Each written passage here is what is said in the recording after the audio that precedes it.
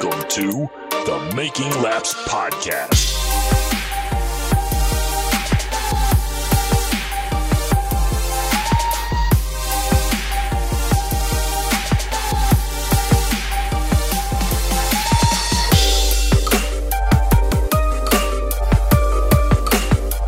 Hello and welcome to this week's edition of the Making Laps Podcast. I am your host, Brent Gleason. Alongside me, as usual, is my co-host and brother, Jesse Gleason. Hello there. You made that a sound. I need that as my text tone. Oh, man. Hello there. And speaking of which, we have on the line, as usual, also, is our Florida connection, Florida Senator Phil Jakes. Oh, brace yourself. It's another Full House sounding one. Oh, brace yourself. Miss you, I miss you. Where are you? And I'm so sorry. I cannot sleep, I cannot dream tonight. So bad. I need somebody in all ways. This sick, strange darkness comes creeping on, so haunting. The video's even worse. And as I stared, I counted I can't webs stop. from all the spiders. The catching cadence things is and off. eating their insides. That's the With point. indecision to call you. They couldn't have hit the post if they had a map. I mean, 1.7. That's pretty high for that one. Ooh, you suck. Wow. Can't go 0 and I can't go 10. I don't know how we keep finding these. We have to be over 100 of these. I want to go back and look at how many we've caught of these because there's so many. New listeners are probably like, why do you guys play such an awful song? Why is it kind of the same every time? Oh, man. It's an old joke, and we're not going to end it. So welcome again. Run it into the ground. We're going to, just like everything Somebody else, kill me. just like everything else, we're going to waste this one. All right. Make so- it end. So, oh my God. Anyway, I got to just remind everybody that we are inching closer to the end of the season. The episodes, well, I keep saying they're going to get shorter, but they haven't yet. This week, you might see them start to shorten up a little bit, but You say that every week. You sure? I know, but I put the, whatever I'm trying to say out there. I, warn people, and it doesn't usually end up working out that way. But if, for some reason they don't want to listen to 2.5 hours of us talking all the time, well, that's the case. But anyway, it doesn't really matter. So, again, we take the winter off. We're going to be probably up for as long as NASCAR's going because pretty much all racing ceases unless you live in Australia when NASCAR... Or Florida. Well, or Florida when NASCAR finishes. But we don't live in Florida, and most of our listenership isn't from Florida, even though we give them news from Florida. So, yeah, we should be finishing up about 3 weeks from now or so, whenever Cup finishes up, and then are we going to do a specific episode for the awards and our wishes, or are we just going to lump that into this last episode? I don't know. I know that we always end off with the award show, Yeah, but if we're going to do a wish, we could always do it with like filler or whatever if we don't have anything to talk about between now and the next 3 weeks I or think so. you know what, we'll probably do Right. it we'll just do it for the last episode when Cup finishes up their championship because there's no local racing. I mean, we've got a couple weeks left where there is some. Like this weekend, there was a little bit around Seekonk and stuff, and next weekend, or this upcoming weekend, I should say, they're going to have some stuff at Waterford with ACT and Pass and Street Stock Regionals, and after that, I think they're pretty much done around here because then we're getting into November, and usually nobody ever goes into November up here. Well, except the Turkey Derby, but Yeah, but that's like way into November. That's like Thanksgiving. So, I mean, there's no reason why it's Turkey Derby. So, yeah. but we don't usually cover that, and I don't think I've even ever been to the Turkey Derby, to be honest. I've been. You have. I have. Yeah, I've it's never an event. It's a good event. If you can get around the tolls, that's fine. But it is other New than- Jersey. Yeah, that's the bad thing is that it's in New Jersey. But other than that, It's not a really, bad ride. It's like 3.5 hours, 4 hours down. Yeah, it can't be that bad, but I've never been, so. We took a LJ Lamo and couple of us, we took a detour at 3:00 in the morning on the way back to avoid tolls by going through New York City. How the hell did you avoid tolls by going through the city? I do don't that. know what their plan was. I don't think tolls were actually avoided, but I mean, we went through. Don't the you have to Lincoln go Tunnel. through like the GW and the tunnel? Don't they take tolls? Yeah, you don't. Yeah, do that. we didn't hit the GW at all. Oh, okay. Well, how about we went basically surface streets cut across. what about the Manhattan Tappan Z? Island. You didn't even hit the Tappan Z? rolls. I don't think so. I think we hit another one. Oh, I don't know. That was so damn long ago. you probably It's the just only hit time the. I've been to New York City in my life. Oh God, I can't even count how many times I've been in that cesspool. All right, so by the Fuck way, that place. Nope. I took. Nope. When I take that way, I go all the way across 84, all the way down the route. Let's see. did you just stick to 84? Yeah, 84 down towards like Route 209 or whatever, those little like interstate highways, and It's then like like side highway. yeah, Yeah. and then like Route like 276, and then I work my way, back east through Back the other way. back the other way through Trenton and like 195 or whatever, and come up through the back door. Windows then to up. avoid tolls. Yeah. You that. probably spend about the same amount in gas as you would paying the tolls at that point. Pretty much. It's the principle of the matter. Yeah, that's like when I drove down to North Carolina. I didn't take anything close to any major city or I-95. It was 84, 81, and then basically stayed on 77. 81 until I hit 77. But you're almost in It's- freaking North Carolina as soon as you hit 77. It's not about the money; it's about sending a message. Yeah, that's true. Yeah. Because I just got hit with a $50 fine from New York because of their tolls. So, well, apparently I lost my freaking bill. It was going to be like $3, and it ended up being 50 because I lost it and didn't know where it was and couldn't pay it without it. So, congrats, thanks New Great. York, assholes. All right. By the way, I just wanted to put this out there real quick because we read that tribute speech for Peter Fiandaca last week on his passing, written by Bones Borsier there.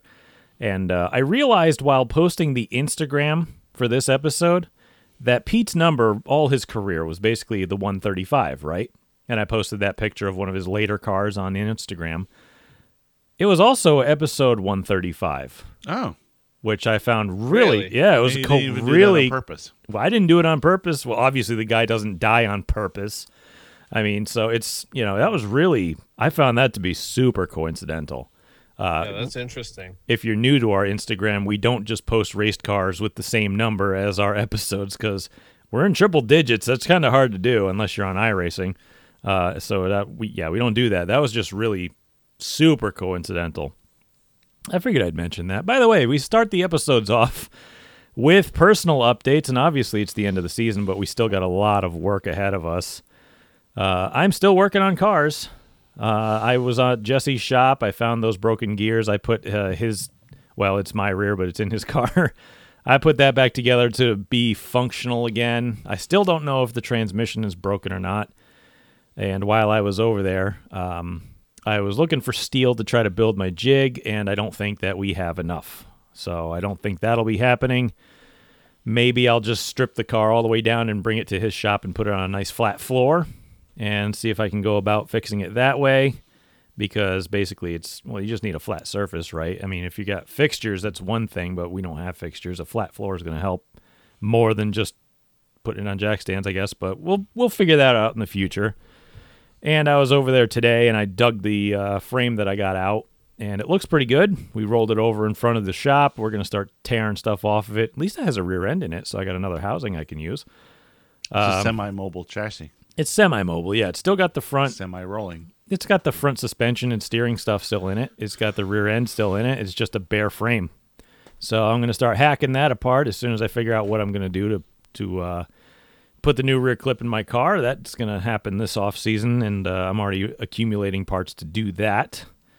I got the thing stripped down as much as I could in the back without cutting parts off because I still need it mobile. Maybe. I'm not sure, again, what I'm going to do with it. So that's an ongoing process at this point. Again, future's in the air, but for right now, that's what's happening. So,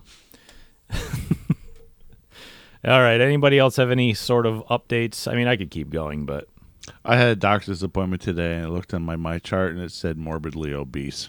ouch. So I don't know if that's rock bottom or not, but I'm going to be switching to Bud Light Platinum, 6%, and it's got the word light in it, so I assume it's healthy. How many carbs per serving? What's that? Is it a 4-barrel or 2-barrel? That's It doesn't say that. It just says don't Hand drink me it. the If, bo- don't hand me don't the drink bottle. it if you're pregnant. hand me the bottle. Maybe I'll figure it out. I can It's one of those weirdo blue bottles. It's like, oh boy, what is this crap? All right, take survey. a sippy poo. Oh, I don't know. So, it's 5.1. Jess, you're on the right track. Because normal beers are like 20 to 30. It says 6 on So- the label. So that's 6% alcohol. You got 5.1. So that Yeah. that just means he can drink 3 times as much and Right. not gain weight. Right, that's what I'm saying. A Mick Ultra, that's the only reason they made those is because they're like 2.9 carbs per serving. Like if you drink a can of soda, that's like 30. So, and like Yeah. I was telling people about my diet because I've lost 50 pounds before. This, I this would go ahead. soda in my hands got 0. That's because you're drinking Diet Coke. Diet, That's I got- love the taste. I'm sorry. Diet soda. That's got aspartame in vile. it. That's liquid cancer. Liquid carcinogens. Yeah. It's like drinking a cigarette. drink a Diet Dr. Pepper. At least that tastes halfway decent. I mean, this tastes fine to me. I just don't drink soda. I'll just drink a No, I'm water. going to drink beer like an adult How did we get off on this, Jesse? because it's my personal. It's his update, personal and update. We're working on it. It's the slow decline of a once great race car driver. it's topical. Yeah. But, I mean, like I said, if you cut carbs, you lose weight. End of story. It's just easy science. When I lost 50 pounds, I ate 130 grams of carbs a day and exercised routinely. Maybe we should have a liquid diet. And I literally lost 50 pounds in like 3 months. God, how am I going to ever get in this I shit just for racing season? shredded that. I love food. Just go walking. Yeah. I say all this, and I ate a whole pizza tonight. So I walk everywhere. I have a job. You've Yeah. given up on that diet. for the time being, it'll be coming back in the winter when I am less mobile. But anyway, I was trying to think of any other updates I might have, and it's like, not really. I don't have a heck of a lot. Like I said, it's basically fab season. And if anybody, by the way, I'm probably going to be selling a bunch of stuff. So if anybody sees anything come up online, I'm just getting rid of it to save space. So there's a bunch of crap I got to get rid of. It's totally not bent or broken at all. No, it's This equipment. is top shelf stuff. No, basically it's equipment that I can't use. Like I might be selling a set of scales because I don't have a use for them. So, other stuff. Don't listen to previous episodes. Don't listen to previous episodes. No, I figured out it was my car that was the problem. Yeah, that's it. Yeah, other than that, I've been toying with the idea of like, It's bound up tighter than Oprah eating a calzone. oh God, my car's so awful. And I'm just fixing it just so it'll be right again. Anyway, so I'm just at the point where I'm debating where I want to cut it and how I want to put it together, like measuring it. And like if I want to put it on a flat floor, I bet you that would help. But I would need to do measurements like to make fixtures and stuff just so I can weld it up properly. And it'd I'm probably- sure someone out there has a jig that can help you out, though. Yeah, I know. And you keep If you're going to load it up on the trailer to take it over to Jesse's, you can load it up on the trailer to take it anywhere. Well, the problem is I know that there are fellow racers of mine that have jigs and stuff, and I know that there's places that, do chassis work, like dedicated chassis people, like businesses. But I don't trust taking my chassis to like a fellow competitor because it's the only thing I can afford to do. Because it's like, well, what reason do they have to help me? You know what I mean? You don't. What do? You work on your competitors' cars to help them make it faster? No. I do. Why would you do that? Friendship, camaraderie, I mean, I enjoy would. it. a sense of community. I would appreciate all of that, but like, I'm super neurotic, so I'm like, nope. You're just telling me things to screw me up. So, like, people walk up to me and they're like, "Oh, I see you're struggling. This is what we're running," and I'm like, "Okay, so you're Yeah, trying but to make not me slower." everything. The same setup doesn't always work from chassis to chassis. Everything, like even our RFD cars, mine is a little different from Daniel's. Daniel's is a little different from Taylor's.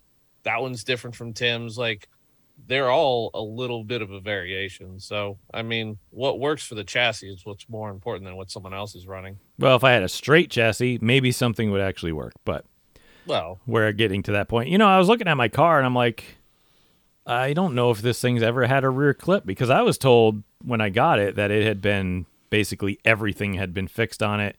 Everything had been changed. Everything had been clipped except for like the left side door bars. And I'm like, I don't know if that's actually the truth. And I looked at it and I'm like, I don't see where the rear clip has ever been touched in this car. So I don't think it's ever been changed. So there's another piece that's going to go missing on it. So yeah, we're just at the point where everyone else is at. Start working before it gets cold out. And What's cold? if it would stop raining on the only days off that I have every week, that would be even better. It didn't show up at all during the summertime. And now, when we don't need the rain, we're getting it. It's like, oh, thanks. Appreciate it. Fall in New England. Yep. Fall is the same as spring, except it's death instead of birth. Right. Why don't we move into the second and most beloved segment of the show by pretty much everybody else? Oh, yeah, I have no updates. Well, I gave you a chance, but yeah, I guess not. So, all right, we'll move into the Darf comment of the week, Oh, boy. and it's not related to Phil. Still, we got to make a ringtone. I swear to God. All right, this week's Darf comment of the week comes to us from Twitter. I actually found it this week. Can you believe it? Usually I have to lean on Phil or submissions, but usually Phil. Darf Hunter. Certified Darf Hunter. He's a Darf savant. He should change his Twitter handle to Darf Hunter 69 or something. I Darf apparently Wrangler. just follow idiots. Well, if you follow Jeff Whatever. Gluck, well, There's a lot of idiots associated with that account. yeah, but he's not, which is even worse. You know, he's not an idiot, but everybody Right. seems to congregate to him. He's like one of those people where crazy just kind of like finds their way to him. It's like my wife. She's totally normal and adjusted person, and like the crazy, Sort of. well, most of the way, but crazy just finds her. Yeah. She Well, eats it's stuff like from the the- 13th century, Brent. I don't find that normal. Oh, yeah, that's- The same thing with following someone like Jenna Fryer. You're going to always come across that group of people. yeah, they just congregate around. People just, I don't know if it's like, Well, that's a simp element to it too. So she's not that hot. in a dorky way. So they're simps for everybody, Brent. If you're famous and a female on TV, there's a simp. You for know her. what's freaking hilarious? I watch TikTok because I get bored, just because there's some funny stuff on there, and there'll be just a random like hot girl that scrolls up on the my courts screen. won't let me own a TikTok. You're not on some list, are you? No. Oh, okay, just checking. But I'll scroll through and I'll No. see like, oh, there's a guy working on a big rig, which I don't know why I get that because I don't really look for stuff on big rigs. And then I'll see somebody cooking, and I'm like, why? I don't like watching cooking shows, but there's one guy who's pretty funny.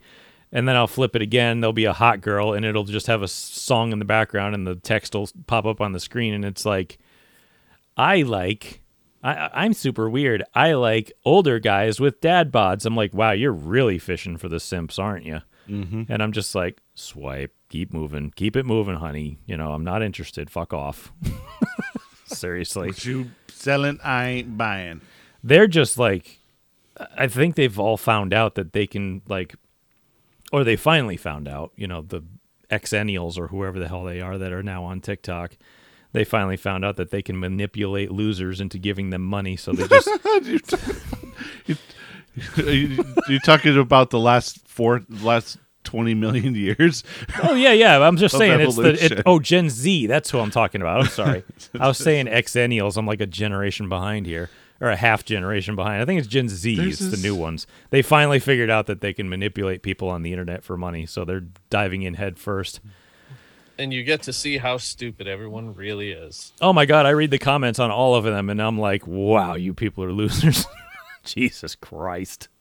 I'm like, this is great. I'm so glad. Jesus. So glad I'm not one of them. Anyway, speaking of simps, I'm sure this one has plenty of them, even though she's not probably interested in it. It's Jamie Little on Twitter. Yeah, she's got to have thousands of simps. Oh, millions of them, And probably. she's not, I don't even find her that hot or whatever. It's just one of those things where if you're a famous woman on TV, There'll be plenty of there's them. going to be plenty of them. Right. And I like her. She's great for the sport. Very. I like her in the booth, like in sports cars. Oh, yeah. She's Sports actually- cars is she's pretty Yeah, fun. she's really good in that. She's Yeah. clever as hell. Yeah. I like her in the booth. Let's see.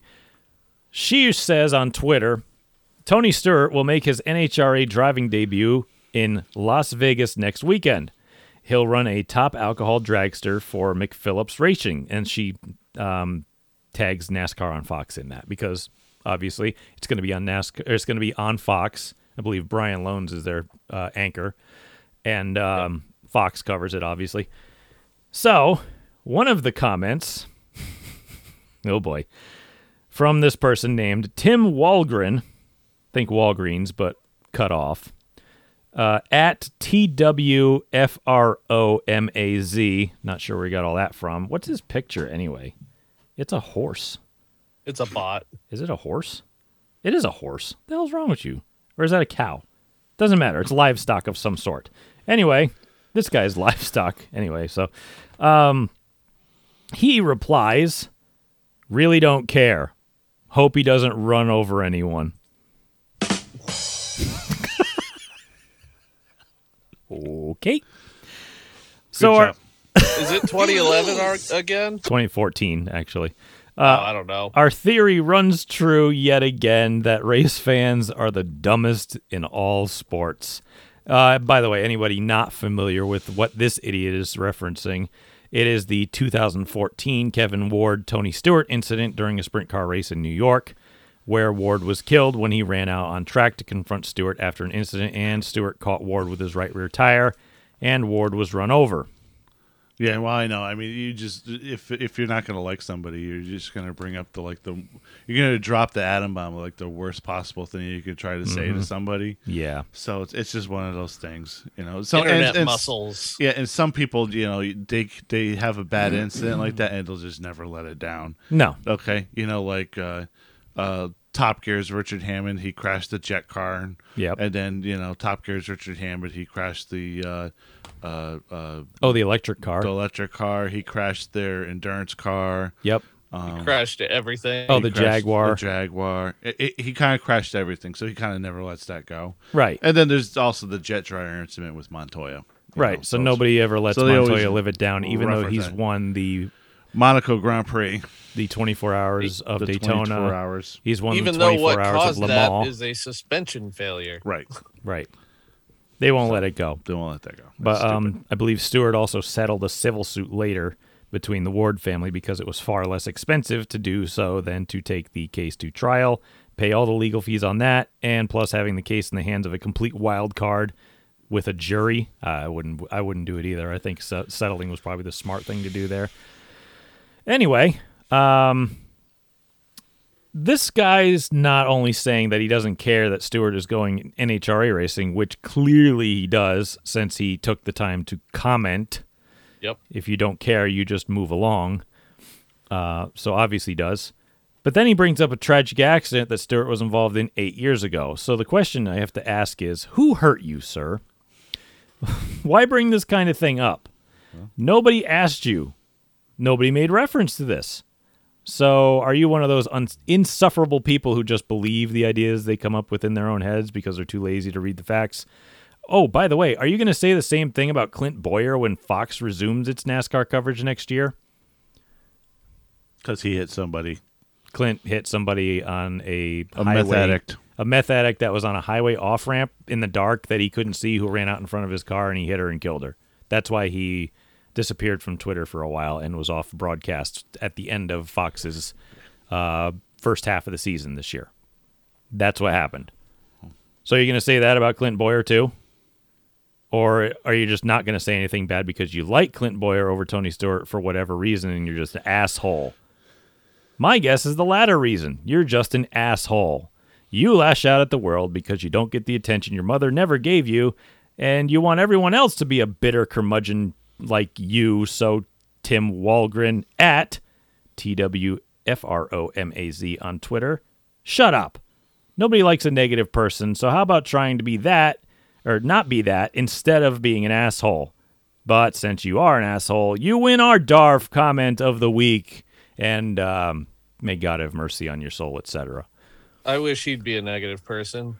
I wish Tony Stewart ran him over. I wish he'd be gone, Oh, you mean like, okay. not existing. Ouch. Negative human He existence. should have been a bright red lump on the end of a coat hanger. Oh, my God. Best part of him ran down Did his your mother's parents have any leg. children that lived?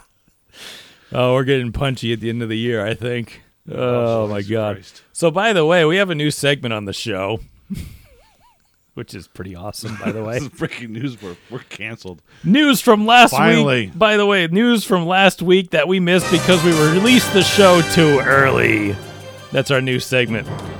Because all news seems to come out on Tuesdays, and we release the show on Mondays so that we're actually topical, and then they make it not topical by releasing it on Tuesday. Brilliant. Okay, here's a great talking point. I thought you were going to leave it running.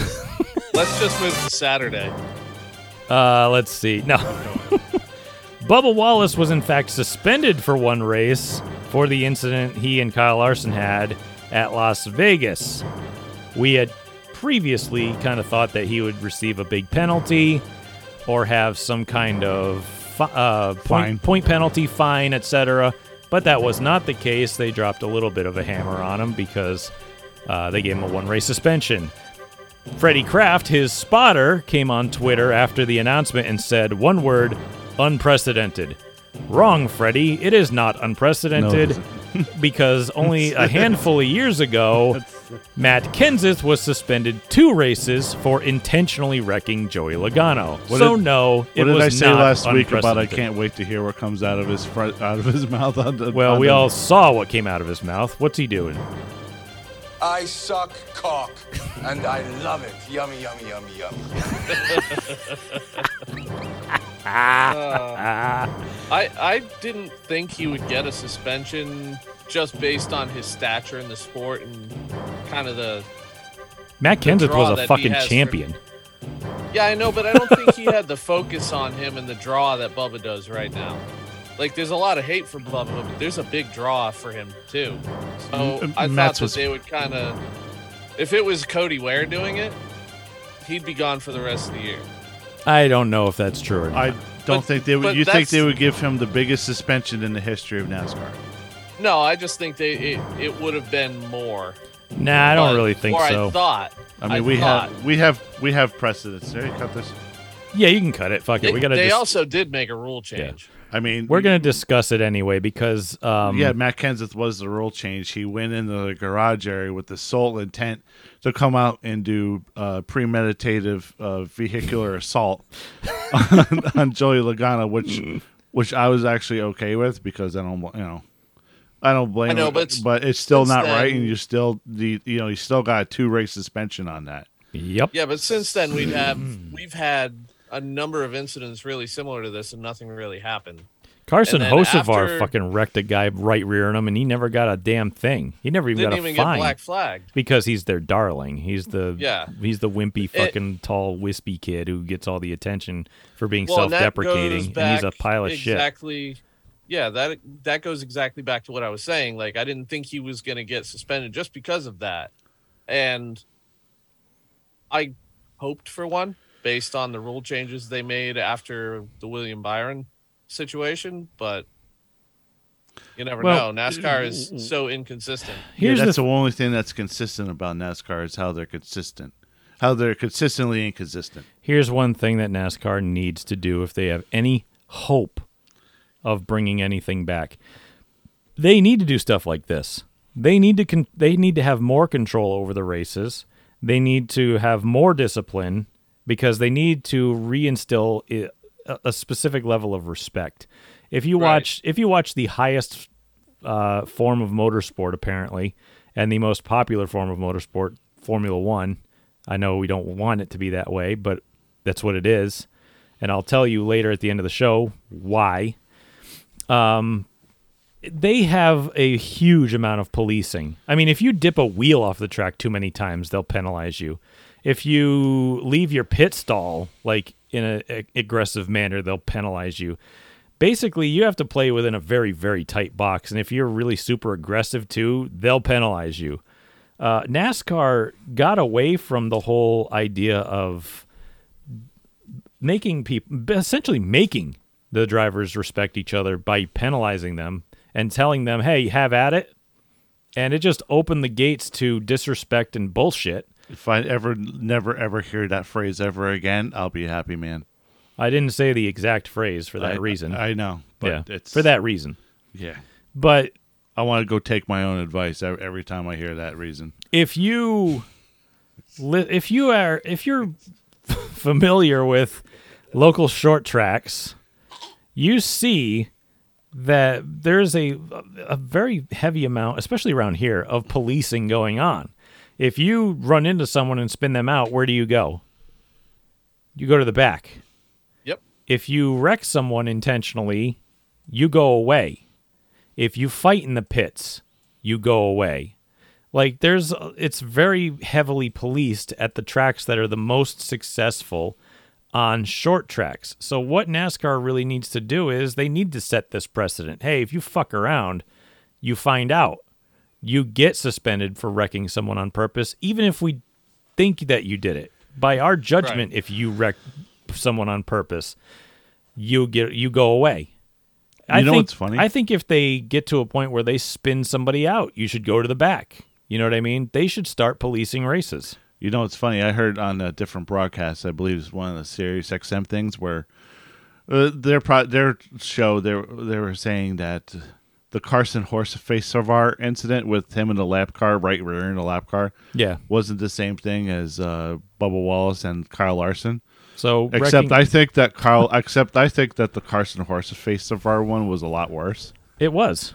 because I think that it was more egregious. because whereas Bubba Wallace's was like a heat of the moment kind of thing. Yeah. His was a little bit more premeditated. Where he's like, I need a caution now, and he used somebody's a low budget team in a division that doesn't get a lot of finances anyway, back end or front end. Mm-hmm. Okay, hold on. Phrasing. So, yeah, Back end so or front end. yeah, so that poor team gets nothing, and he gets away with it too. So Well, I think that was more. They were racing egregious. for position there too. Yeah, Bubba, Yes, Bubba and Bubba- the other guy. Yeah, they were racing for position. Yeah, Bubba and that's Larson. another thing. And so, and I was just saying, and the reasoning why they said that on the program was that, well, in the Cup Series level, they have to be held to a higher standard. But that doesn't make any sense to me because they can't be held at a higher standard if they don't have any standards below them. Because how do they learn? Oh, we can do whatever we want until we get to the Cup Series. Then then we have high standards or whatever. That's kind of backwards to me. If you don't hold the lower divisions to high standards, how do you expect them to hold high standards when they get to the upper levels? Mm-hmm. It doesn't make sense. Yeah. But they do need to police races. They need to make these drivers understand that respect is necessary in racing. They need to, again, it's a standard thing. If you're going to have your product be considered one of the most high level, most talented, biggest draw motorsport, but you allow them to just run roughshod over each other and wreck each other and spin each other out for wins, and there's no consequence, that doesn't show talent. That doesn't, it's the exact opposite of what you're claiming. Oh, these are the best drivers in the world. Then why do you just wreck some guy for the win? I was going to say someone's going to get hurt, but they have at this point. They've already gotten hurt. Yeah. Plenty of them have gotten hurt already. We don't need to take any more unnecessary risks. No, so you police this, of course it's going to come with some kind of opposition from the fans. They'll be saying, well, NASCAR's making sure X driver wins and they're making calls against this guy, but not this guy. Of course they're going to say that. Well, no matter what they say it do. already and they don't even do it. NASCAR got criticized for this already. They no matter what they could do, they're not going to ever win. No. They're too far down the rabbit hole. They're never going to win. No. No matter what they do. So what you need is strong leadership, and I agree with this call. It makes the fine is adequate. Yeah, I mean, or the penalty is adequate, not fine. Yeah, it's fine. I don't mind. I don't mind drivers getting suspended for Don't doing mind it. this. I wish it's all the previous ones happened, and I wish that they got fined or suspended too. I know the teams are out here bitching that it's unprecedented, but how do you make a step forward without doing it? Without adding precedence. Just do it. What's ridiculous though is you get suspended one race for wrecking someone, but 4 races for a wheel falling off. Right? Yeah, which I find to be a bit ridiculous. When you're not even the guy that did it. We've since the beginning, we've already been saying that the 4 race thing is too long. It is too long. And something, even if I'll play devil's advocate, even if NASCAR said I'll go into the what if or whatever, even if NASCAR said, hey, listen, that's a wheel that could fly off, and if someone hits that wheel, you can kill somebody, then that's on you. I can almost understand that, except for the fact that they leave loose wheels onto the racetrack all the time without throwing a yellow if it interferes with pit stops and whatnot, i.e. Kansas. Yeah, let the whole place cycle through pit stops before throwing the yellow. Right. And then they will... So if safety's paramount, then why don't they throw the yellow when it happens instead of waiting? Like they used to. They used to do that. Now they don't. Oh, we want to alter the race by not altering the race. Yeah. I mean, I know we're sounding critical, but the only way you're going to exact any change is by being critical. We're not saying shut it down. We're saying fix it. You know what I mean? It's just ridiculous. Yeah, anyway. They cater to that DARF community. Yeah, if they created to the DARF community, they have their voices. So where's our voices? So now everyone has a voice. I was gonna, and everyone's shouting. This is actually a discussion topic that I was gonna bring up later at the end of the show, but we might as well do it now. Formula One was in Circuit of the Americas on Sunday, right? And Circuit of the Americas is Texas. Don't know anything about it. Right. I didn't watch it. Yeah. I'm just seeing what came from it, but bear with me for one moment, okay? Okay. I didn't watch it because after the first quarter of this season, it got really boring because Max Verstappen's won 13 races. Right. Boring. But but Formula One was in Texas, and Texas has the death penalty. Correct. So you're saying that they should get the death penalty? No, I'm saying that I'm saying this because this is part of our discussion topic. A record-breaking 440,000 people attended the U.S. Grand Prix in Texas. Wow. That's nearly 200,000 more people than the race saw in 2018, which I think is when they came or whatever. And it makes this year's race... Phrasing?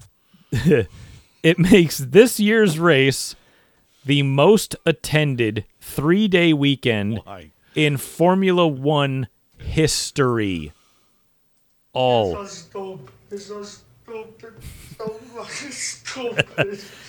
Most attendance. Why? The most attendance in Formula One's history. Not in America. Everywhere. It must be all that side-by-side, wheel-to-wheel passing. No. I'm curious about one thing though. They say most spectators in one weekend. Mm-hmm. But how does NASCAR rate their attendance? Do they go merely by grandstand numbers? Probably campers and grandstands. That's a great question, Phil. And one I would love to hear over how many days? answered. Because there wasn't people who came on Friday that came on Saturday and Sunday. And they weren't, Well, to be fair, did you watch? Yeah, that's true. Did you watch the 3-day weekend that NASCAR had at COTA? No, I was at a racetrack. Well, because No. I watched and I saw the grandstands. They were not full every day. Formula One was there this weekend. They were full every day. How many people does COTA hold in the grandstand areas? I don't really know, but Sorry, just throwing a whole bunch of things out here, just out of curiosity. What if the grandstands at COTA only hold like 35,000 and the grandstands at Homestead hold like 80? Well, the problem is that they have that huge front stretch grandstands, but they also have grandstands all around the track. Right. I was watching videos. I'm just curious. Yeah, let's look up the grandstand capacity at COTA. That's not it. I don't think it's 9,000 people. Job, Google. Thanks, Google. That helps.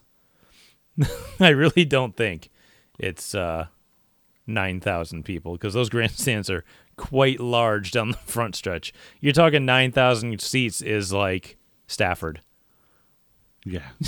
That's Well, Homestead seats 55,000 right. for comparison's sake. We'll figure it out eventually, but it doesn't really matter because unless NASCAR can bring up these numbers and tell me that they had this many people at a race, then Circuit of the Americas has a seating capacity, I don't know, it says 120,000, but I'm not believing. I guess I could based on the front stretch. I mean, Indianapolis can seat what, 300? There's a huge number of people at Indianapolis. About 350, 400,000. Yeah, you can have 350,000 people at Indianapolis for the 500. So, Yeah, I this mean, says the seating capacity is between 120 and 150. yeah, so there's a rotating amount of people showing up, I'm guessing. Well, Yeah. that and whoever's in the infield, they probably measured. Right. it. I mean, again, they're measuring metrics throughout the entire weekend, probably. This brings up my important question that we've already been talking about. Why do people absolutely show out for F1, but not for NASCAR? Is it the spectacle that they bring, the exclusivity, or has NASCAR cheapened its product down so far and dumbed it down to the point people no longer view it as both entertaining or exciting? I kind of think it's a little bit of B and a little bit of C. I don't get it. I mean, in the quest to attract viewers, did they go in the wrong direction and were too inept to figure it out when the FIA simply stayed the course for their product and just made small tweaks here and there? Yeah, but it's Formula One, though. I mean, they don't pass in Formula One. Then why are they so popular? It's the fastest parade lap. If anything, if you're going to go somewhere else, it should be the IndyCar. But they like I actually said, have side-by-side racing that's every not now and then. that's really not the point, though, because why are these people showing up? I think don't it's the know. glitz and glamour and the star power that it has internationally compared to like IndyCar is pretty much local to this continent. NASCAR never goes outside the United States, it seems, anymore. Or have It's twice? the international appeal of the rich and famous. Yeah. It's a traveling show of like the biggest racing stars, supposedly, I guess. Yeah, I mean, they brand themselves based on that, and they pump it up like it's true. And, I mean, you got to wonder. It makes me wonder sometimes because you see these guys come out and, like, Kimi. He got in a NASCAR Cup car and was respectably quick right away. Yeah. It didn't take him long to get up to speed. And for someone to come out of a completely different discipline to get in that and adapt that well, that quick, kind of speaks a lot. I think that there's a lot behind this, though, because Formula One, yeah, obviously it's different. There's a lot of different dynamics to it, but there is something that they have that's much better than NASCAR, and that is revenue sharing. And I know that Michael Jordan and 23XI have been talking about this because they're familiar with other forms of entertainment and sporting businesses, like the NBA has a different cost or revenue sharing program. Apparently, NASCAR's revenue sharing program is so lopsided that it almost doesn't make sense to a lot of people who have not been in it, because they said something like 90-something% of the revenue goes to NASCAR and like the rest goes to the teams, where it's not even close to that in any other. I'm getting to a different point here. Yeah. It's not a communist thing. It's more along the lines of. No, it's not. It's more along the lines of NASCAR spreading what they get. I know that sounds communist, but spreading money amongst the teams so that they don't have to rely on pay drivers, on sponsorship that they bring, that they can actually get lower dollar sponsors, attract more teams into the sport, and they can actually bring in better talent that's not just money bringing themselves into the sport, because you've got a lot of people in the sport who are there based solely upon what How much money money they bring. look at. Eric Almirola, the guy's a wet paper towel, and I mean, once in a great while the guy can, blind squirrel his way into a win, but the reason and the sole reason that he is in the 10 car is because he has a sponsor that pays the whole season in Smithfield. Yeah, think about the entire field. How many of those cars do you see with one sponsor on the car all year long? If sponsorship was not an option, would you have Ryan Preece or Eric Almirola in the 10 car? Ryan Preece all It's day. a no-brainer. No question. Yeah. That's why a lot of these people are starting to get on the revenue sharing bandwagon. They want to bring more money to the teams so that they can get higher quality talent without having to bring so much money into the sport. This is a little off-sided, but if people Danny Hamlin and Michael Jordan want to compare NASCAR to stick and ball sports and everything, it's not even closely related. Besides the logistics of one team plays one team at a time. They have 36 teams. No, I playing mean they're just every talking time. about Revenue economic. sharing. That's right. But if they structure, want basically. but here's the deal: if they want the same type of economic sharing that the NBA and the MLB and the NFL does, you know what they're going to have to do? They're all going to have to come together, all 36 teams, and guess what? They're going to have to buy out NASCAR.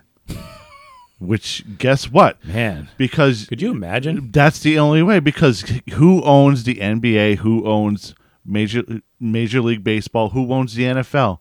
Nobody. Well, not really nobody, but everybody. Okay, like the NBA. The NBA is a large collective group of all the franchises and is equally owned by all 30 teams. The same way about football, the same way about baseball, the same way about hockey. They all own the teams own the league. Yeah, it's much different, and I know that it's never probably going to be that way, but it can be better. NASCAR. I mean, is NASCAR owned by people. NASCAR. NASCAR is owned by NASCAR. NASCAR is a way too different. Here's the thing, though. NASCAR is a giant conglomerate when you think about it. Who owns half the racetracks? NASCAR. NASCAR does. SMI owns pretty much the other half. I mean, how many independents are really left? Roger Penske's the 3 only or one. 4, maybe. Probably Penske because Dover got bought, so that's 2 tracks. There's Roger Penske, Indy, California, and Michigan. That's it. Pocono. Pocono, yeah, the Mattiolis used to own that, but do they still own that? No, I think someone else does now. That get bought out by I don't think they own Bruton Smith or whatever. No, I don't think they bought it. But yeah, I'm trying to figure it out. I mean, what the hell? Sorry. About us. Let's see. Damn it. Other information. Nope. Yeah, I'm really bad at this. This is on the fly here, but I'd love to know who the hell owns the place. It says Pocono is one of the few NASCAR tracks not owned by either NASCAR or Speedway Motorsports. Okay, so they're an independent still. That's what I thought, but whatever. So that's one. It's owned by Matco Inc. Matt. MATTCO. Oh, so it's Mattioli still technically own it then, I'm guessing. Yeah, the Mattioli families are listed as the operators. Yeah, at somewhere along the line, a Mattioli still technically owns the track, I'm guessing. Because I know Joseph owned it and he died. So it's probably a board of directors or something. So there's that. But yeah, there's not a lot of independent tracks. I'm digging for it, and I can't think of a hell of a lot. I mean, whatever left, really. Whatever Penske owns and Pocono, and again, Dover got bought out, so that was Dover and Nashville Super Speedway. So those two got bought out by SMI. Other than that, I think New Hampshire used to be. That's gone. I'm trying to think again. North Wilkesboro, that got bought 25 years ago, so we all know that's not independent. Nope. Daytona's owned by NASCAR. Talladega's owned by NASCAR? Yep. Okay, so there you go.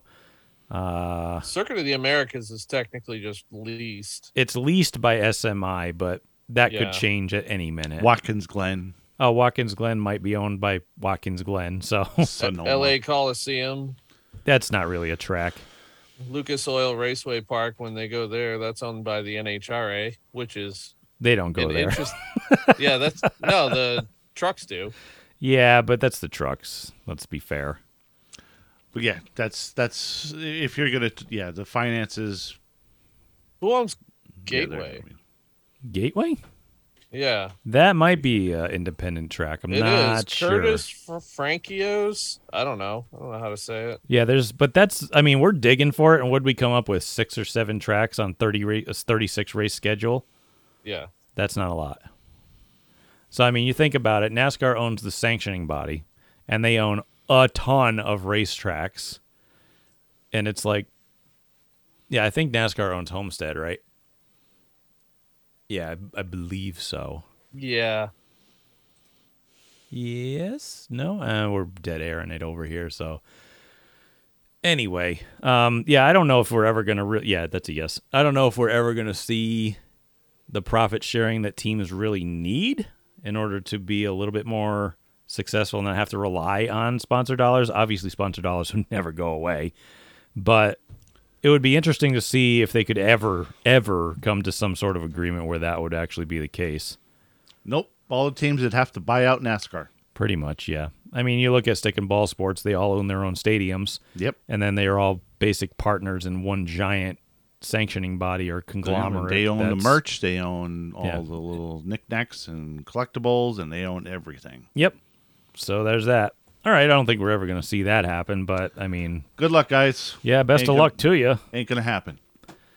So I think that'll we went off on a huge tangent, but I think that'll close our news from last week that we missed because we released the show too early segment.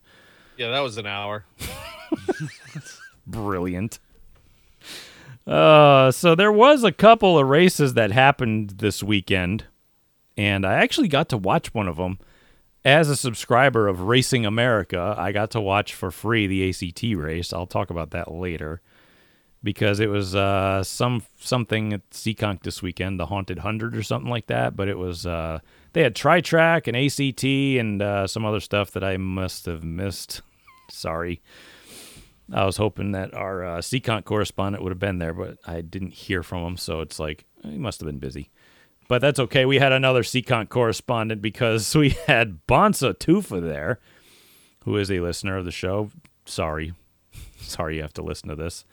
Sorry, we told you that you listened to the show. Yeah, well, People now know. I'm sorry we admitted in public that you listened to us. It's like, oh god. He'd probably rather listen to us than deal with Kyle Rickey. Sometimes. To be fair, Kyle also listens, and we appreciate his listens as well. Well, Kyle tried to kick me out of Stafford, so What? Well, Why what would did he you that? do? Well, it must that's have what been you your. told me. Well, it must have been your fault because you screwed up. What'd you do? No, that's what you told me. You told me I was banned from Stafford by him. Oh, what the hell was that for? I forget now. I don't remember. I know it was jokingly said, but I know that. Yeah. Obviously. It was very obviously joking. But Bonsa's got to me, and he said, "Hey, by the way, I got some notes for the Tri-Track race if you want." I said, I can use what I can get because I wasn't there. I wanted to Very go. much appreciated. Oh, yeah, very much so. He gave me a link to the Race Day CT article and all sorts of good stuff. But I wanted to go. But as I work on Saturdays and they started this thing pretty early, I'm like, it's not going to happen. I would have showed up halfway through the thing and I would have missed most of it. And I want to watch all of it if I'm going to be there. I think they had Legends cars. They had ACT, Tri-Track. They had something else. I know the Legends cars was like a $2,000 to win race. They had Granite State Pro Stocks there too, I believe. They had some kind of pro stocks there. I don't know if it was Pass or Granite State. Must have been. I could have looked this up in the time that I have been talking about it, and I just didn't. So, all right, I at least got to watch one of them because Racing America had it on for subscribers, and I didn't have to pay for it. You didn't have to pay extra for I it? didn't have to pay extra Whoa. for it. Yeah, it was no great. pay-per-view event. No, it was actually good. I could watch it. They might be doing that again this weekend for the ACT race at Waterford. I'm not sure. I'd have to go check the lineup. Jeez, it's almost like this paid prescription is like for free. Yeah, the subscription that I paid the money for almost seems to be paying off. Weird. Anyway, so Bonsa got to me. He mentions that there was a wreck in the heat race, one of the heat races. J.R. Bertuccio wrecked when he went into, I think it was turn did you see the one. video on that? Oh, Oh my god. his throttle stuck going into one on the very first lap, and he slammed the wall. I'm like, man, Yeah, Seekonk has that video up on their Facebook page. I saw that. I think some other that was people a had hit. it up. I think what's that other podcast there? BFP. Yeah, BFP Yeah, they had had it it up, up. and I mean, Seekonk's a little racetrack, but it's also a very wide racetrack. So if you got a stuck throttle, you've still got a long way to go before you hit the wall. Yeah, the inside groove is like a quarter of a mile. The outside groove, I think, is a third of a mile. I think so. The place is really wide. I think it's like 60 or 70 feet wide. Yeah, I've heard it was like That's a lot, 75 yeah. feet, and I'm like, Jesus, that place is wide. That's a lot. Yeah. So he had his throttle stick going into one. Briefly, he briefly rode the wall on his side. More on someone who did something similar later. I guess he got out okay. So Chuck Hosfeld, Anthony Nocella were on the pole, or on the front row, I should say. Hosfeld led the first 15 or so laps until the first caution came out. Max Zachem didn't have a great night. He was black flagged for leaking, and then he was given the, hey, we're not scoring you any more flags. So instead of pulling into the pits, he stopped in turn 4 just shy of the pit entrance to bring out the caution. He was penalized a lap and wasn't eligible for the lucky dog free pass for the rest of the race. So he eventually parked it. He had a bad day. He had a broken rocker arm during practice, got black flagged in the heat for jumping the start twice, which they did not agree with, by the way. Then they had left front suspension damage after getting caught up in another heat race incident, et cetera, et cetera. He just had a bad day. He's been really good lately, but that was just a bad day. I heard some different things about that incident. People were wondering why he got black flagged, or if he was actually leaking. I know that Les Rose, I think he helps out with that car, and I know that he was a little upset because I don't know if they were actually leaking or not, but I don't remember what he posted on Facebook, but it was a little bit more cordial than I expected. So, let's see. The race resumed. Hosfeld leads, or continues to lead, I should say. A couple more cautions come out. One for Matt Galco spinning in turn 1. By the way, I just want to go into this real quick. I'm sorry for the delay, but I believe I don't want to say it right away. Hang on a second. I got to search for him. Hang on. Bear with me, please. We do not edit this show. Yes, thank you. Okay, I got it. He's using the Okay. whole I'm surprised. No, this was Jesse just. could It's spell just. Jeopardy that quick. He doesn't need to. It's on the board. I just look for the I J just- word. That's the only one I have. There's Jesus he- Christ too. He posted it on his Facebook because I didn't want to put anything up unless he'd posted it publicly. But Galco, his mother passed away on this weekend, I believe. So he posted that today, like 9 hours ago as of recording. And she must have passed away over the weekend, but it was a very private thing. So I do want to send condolences out to Matt Galco and his family. That's a hard thing to do and a hard thing to go through.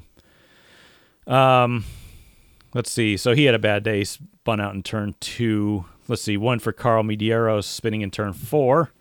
One for Kyle Bonsignor spinning in turn 4 as well.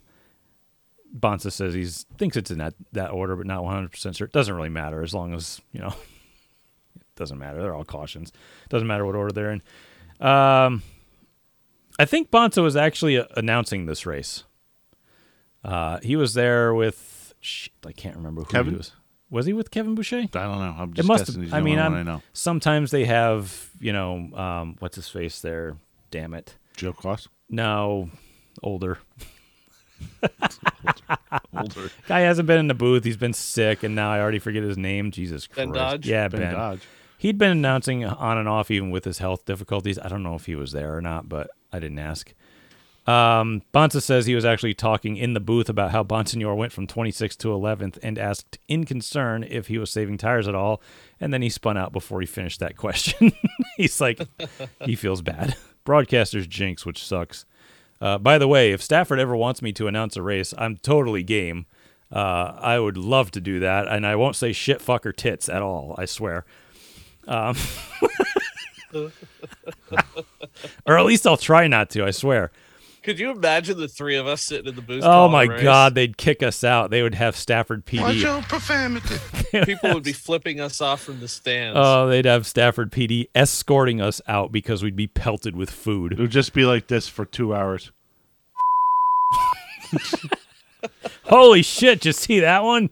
Oh, no, I'm what sorry. the fuck is he doing? What an idiot. Goddamn hack. All right, so on lap 47 out of 100 on a restart, Chase Dowling had a mechanical problem, stacked up the field. In the midst of that, Chris Pastriak climbed over the right side Nerf bar of Ronnie Williams' car. So Pastriak's on 2 right side tires for a moment, then lands on all 4, slams the turn 2 wall, and goes up on the other 2 tires, riding the wall briefly before resting in turn 4. That must have been a hell of a ride. Yeah, that sucks. Local boy Chris Seems like- Pastriak. Yeah, it seems like Chris just doesn't have any luck lately. That sucks. Let's see. Sam Ramu, Les Hinckley were also involved. I think Matt Swanson got a piece of it as well. Ramu was done. Pastriak was done, obviously, but he was also okay. Hinckley got hurt a little bit down from that, or a little bit from that, I'm sorry. Williams and Swanson kept going, probably hurt his arm or something. They got open wheels and shit. Dowling's mechanical problem ended his night. That caused a red flag because Seekonk only has 2 wreckers. Yeah, I'm pretty sure they only got like 2. And they were probably very busy. Bunch Yeah, you got to have like 6 of them in the pits, including 2 flatbeds when you have modifieds racing. Bonsa made a bunch of corrections on who of the order of the cautions, but no big deal. We all know that they were cautions at some point. We get a bunch of laps in before Galco spins again, this time in turn 4. Haasfeld led the whole way up to this point. Nocella starts reeling in Haasfeld, though, and with about 30 to go, gets underneath Haasfeld for the lead. Haasfeld tried a crossover attempt, but Nocella was too fast. Nocella is about to lap Robbie, when Robbie suddenly goes up the track in turn 2 and stops to bring out a caution with 20 to go. That was weird timing. We make it another lap before Galco spins for a 3rd time, this time on the backstretch again. Jeez, I feel bad for this kid.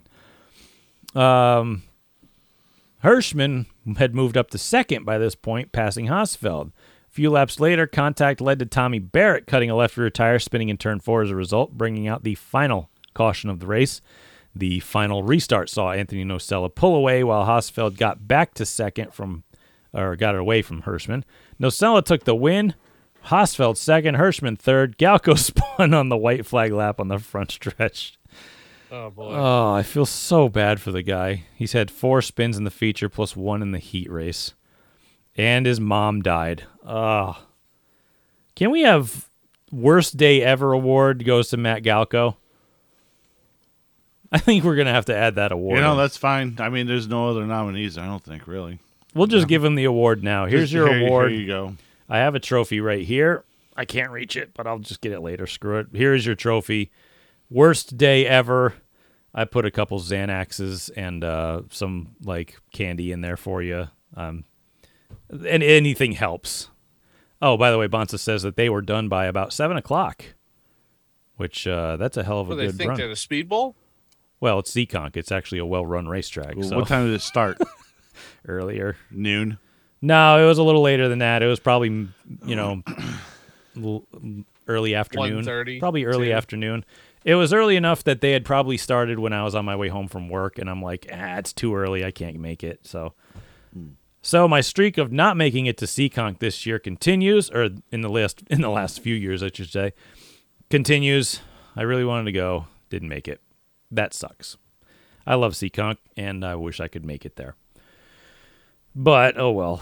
So, all right, so there's that. Thank you, Bonsa, again. Really appreciate the notes. I wish I could have seen this race, but, again, it is what it is. All right, ACT ran their Haunted 100 at Seekonk. DJ Shaw had a shot to wrap up the title a race early with this event, and it was much different than last year because last year he came into the event, and he was basically winning the championship until the last lap of the race. And I think, who won it last year? It was, damn it, I can't remember. But they passed like one car on the last lap and managed to steal the championship away or something. I can't remember, but it was really tight. But anyway, Shaw had a much bigger point lead, especially if you're ahead by, almost a full race, if you can lock it up after this one. So Jacob Burns, he won the Legends car race right before the ACT race. Is his nickname Rowdy? Yes. Don't do that. All you kids watching right now, wanting to get to this level, don't do that. If your last name is Please Burns, don't do that. please don't. Please don't nickname yourself Rowdy, please. Anyway, but he'd won the $2,000 to win Legends car race right before this event, so they actually delayed the start of the event so that he could take his Legends car over the scales and park it in tech and then get out and go to his ACT car, strap in, and come out with the field. So they held the race up a little bit for him, so I thought that was cool. Probably because he was also starting, I believe, on the front row. Now, keep in mind, no Seekonk regular. Oh, is it Ben Rowe? That's right. Yeah, I knew it was a guy's name I remembered, but Ben Rowe did that last year, winning on like the last lap of the last race. What was I saying? Oh, yeah. Seekonk regulars, they've run ACT cars for a while. And I think it was like the last 18 years that the ACT has been coming to Seekonk. Not one Seekonk regular has ever won the ACT race. That's crazy. Yeah, not one. Now, Burns led the race because, again, he started up front. For a bunch, like I said, after he won the Legends car race, this was about a 100-lap race. Now, he led a bunch of it, and basically the race was behind him. But like with 25 laps to go, lapped cars were side by side ahead of leaders Burns and DJ Shaw. Burns made a move to the bottom to try to just get by the rolling roadblock, got into one of the lapped cars, I think it was the 11 of Leclerc, and spun him out. That brought out a yellow. Burns had damage to his right front. And again, this brings up the thing. They didn't penalize him for spinning a lapped car out, obviously. I think they were even given the lapped cars the piggy flag, which if anybody's not familiar, That's right. that's the greatest flag in all of motorsports is the ACT piggy flag. It's a big pink flag with a silhouette of a pig on it. And that is basically their way of telling you, hey, pick a lane or the next flag you see, we'll pick one for you. And it's probably going to be the black flag. I absolutely fucking hate this race. So he tries to get by the lapped car because DJ Shaw is breathing down his neck for the lead, right? And he spins out a lapped car. Doesn't get penalized, but the caution comes out. Now he's got to restart against Shaw. Great, So I think he might have damaged the right front of his car, maybe the suspension or something. Either way, Burns was able to muscle back to the lead by putting a door to Shaw on the restart because he wasn't able... Actually, I'm sorry, I skipped over a part. He was unable to hold off Shaw, which is why I was questioning if he had damage. But he was also able to muscle his way back by the lead because he put a door to Shaw to take the lead back. But Shaw had enough room to do the crossover. He got back under him, come down the backstretch, and he returned the favor. Nothing really egregious. These guys were basically playing give back what you get. And it was... Yeah, race how I'm raced. Yeah, if Burns gave the door to Shaw, Shaw would come back and give him the exact amount of door that he got.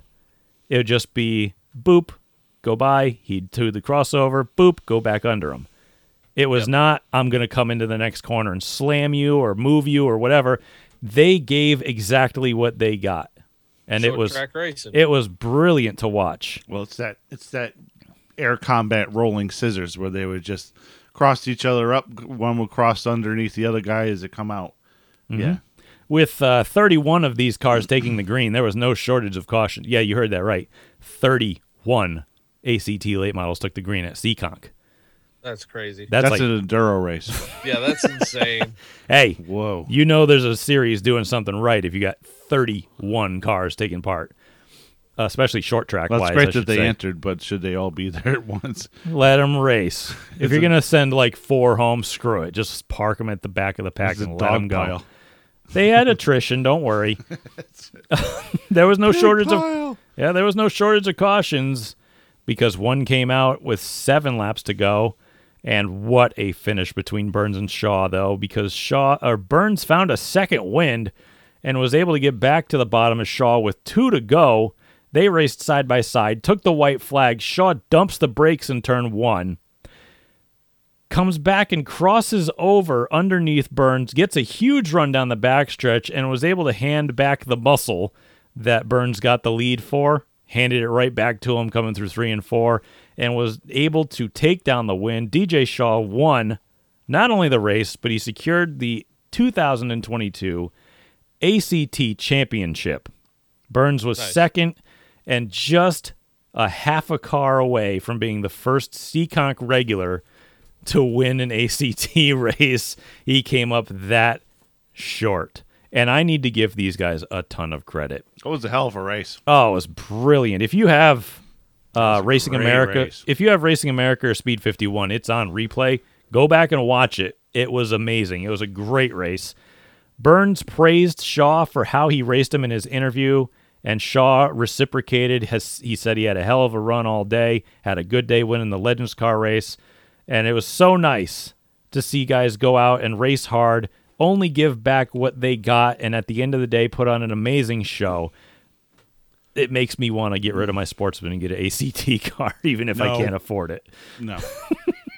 Not every race is like that. I would never be able to compete. Let's be fair. That race is called a unicorn, right? No, it isn't. It is. No, it's not. Usually they're upside down on their side winning the championship. No, that's just because you get walled by some non. Sorry. Seekonk seems to put on that kind of racing a lot lately, though. You know cool. What? Seekonk has bottomitis because Waterford has it. Stafford's starting to get it. Waterford doesn't have it anymore in an SK. No. Bottomitis is when the bottom groove goes away. Yeah. They're getting bottomitis at Seekonk because I'm seeing a lot of guys being able to run the outside and not fall backwards. Yeah, that's weird. I mean, I know it happens a lot in the midsummer there, but they did it at this race too. It's not midsummer anymore. No. And, I don't know. It just doesn't feel right. A lot of guys at Seekonk this year have been able to hold the outside and win. I expect that at Thompson, not Waterford, Stafford, or Seekonk. No. It doesn't feel right. It's weird that all these tracks are getting bottomitis like right at the same time. It's just weird to me. I'm sorry. I don't know. But anyway, the next race for these guys is that joint race at the Waterford Speed Bowl with PASS, the Pro All-Star Series, and that Street Stock Nationals, Regionals, Waterfords, whatever the hell they want to call it. And that's going to be up this weekend. I believe it's on Saturday. Is that the 29th? Saturday? Yes. I don't even know. But it's probably that day. Yeah, 29th on Saturday. Yeah, because Halloween is Monday. Oh. Are we recording Monday? I have to take my kid Halloweening. I have to go trick-or-treating with you. Is that what it's called? Yeah, that's right. Yeah, Roger told me I have to trick-or-treat with him. That's right. So I'll go work on race cars. Do we record on Monday? We record Tuesday. What do we do? We'll figure it out. Record Sunday night. I don't know. Not a bad idea. Oh, Tuesday's iRacing night. I can't do that. Sunday night it is. If you have iRacing and don't suck, send me a message. Yeah, basically. If you're not an idiot. I suck and my internet sucks. Then don't message me. Stay out of my DMs. I'm waiting for it. Anyway. Again, I think there was some racing up at, where were they in New Hampshire? I don't even know, but again, we don't have one of those tracks that are round. Star? Lee? Star? No, not Claremont? Claremont? I don't even remember. Monadnock? They raced somewhere up north. I didn't watch or know about any of it, so you're not getting any news from me. Anyway, what was it called? Canaan Fair? Oh, wait. Oh, that's gone, isn't it? Sadly. That's a cool-ass track. Yeah, I'm trying to figure out if there was any racing going on. Can't figure it out, so I'm just going to move on. I think the only thing we really got left is national news because, again, local racing is pretty much done for the year, except for this one thing that's coming up at the end of the week for Waterford. The Speed Bowl run? The Speed Bowl did run. I did not get any notes for the Speed Bowl, though. I think I saw Sean Monahan won the truck race, though. Yeah, it was. I think it was the last race for the truck. And all four series? Monahans ran in that race. All four that are racing, at least. Well, yes. There's no news on it from this guy, so let me go somewhere else. I believe it was the last points race for the Marshall Tour. Let's see here. Oh, there they are. I can just click on their page. Perfect. Oh, Canaan Fair Speedway is now a road course. What? They dug up the oval and they have a road course there. What a weird thing to do. Thompson. Canaan Motor Club. Let's see. They had a whole bunch of enduros at Waterford. I'm trying to figure out what the hell happened. There's a reverse flagpole race. I don't care. Why don't you find Mitch's write-up? I'm looking right now. No Mitchell today? He probably did his job. I just didn't see it. There's a compact enduro. Don't care. Full-size enduro. Don't care. Chuck's going to be mad that you didn't want to talk about the compacts. Don't care. Isn't that what he races? He basically runs a compact enduro, but I don't care. Sorry, Chuck. Yeah, they had the final Exit Realty Pro Trucks race. Yeah, Sean Monahan did win that, and I believe he became in sole possession of most different divisions to have a win in at the Speed Bowl. I think he's got like 9. Gerard Giordano took home the championship in the Truck Series, and I don't remember. I thought they ran an 8-car mini stock race. Oh, the mini stock for open 40 laps. They had the mini stock open race. Yeah, if you got less than 10 cars, I'm sorry, but you only do 10 laps. Get them out of here. You'll get paid the same. Just hurry up.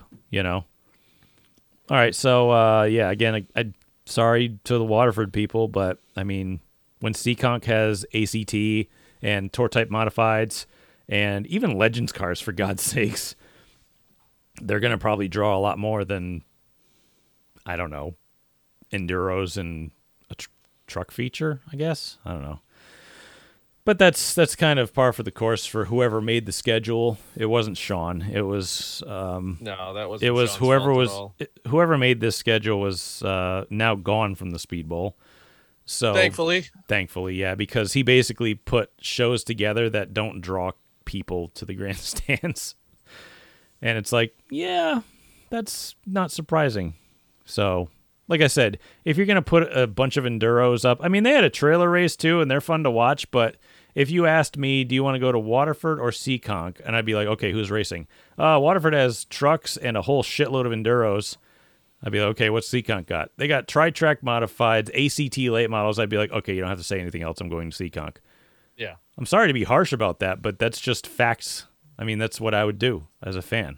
And I think you'll see that change next year. Oh, Sean is smart enough. He's not going to schedule on top of events like that. If ownership is smart enough to keep Foster as the GM, that will change. Like, you'll see more interesting events coming because it would be... Absolutely.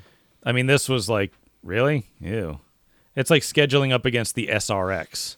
Like, they did that one year. It's like, dude, what are you doing? Like, no one is going to come see you when the grandstands are full at fucking Stafford, New Smyrna probably had more people in the stands that night. Oh, my God. 35. You can count them in their 2 hands. So anyway, yeah. We could probably go to some national news.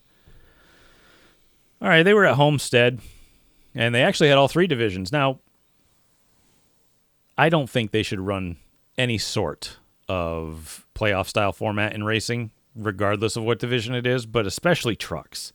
Because when they're not racing every week during the playoffs, you have no freaking idea what the hell's going on. No clue. It's tough to keep track. I got no idea where they are, what they're doing, how many people are left, what's their cutoff rate. No clue. Yeah, it's tough to keep track. So I actually had to go dig for it.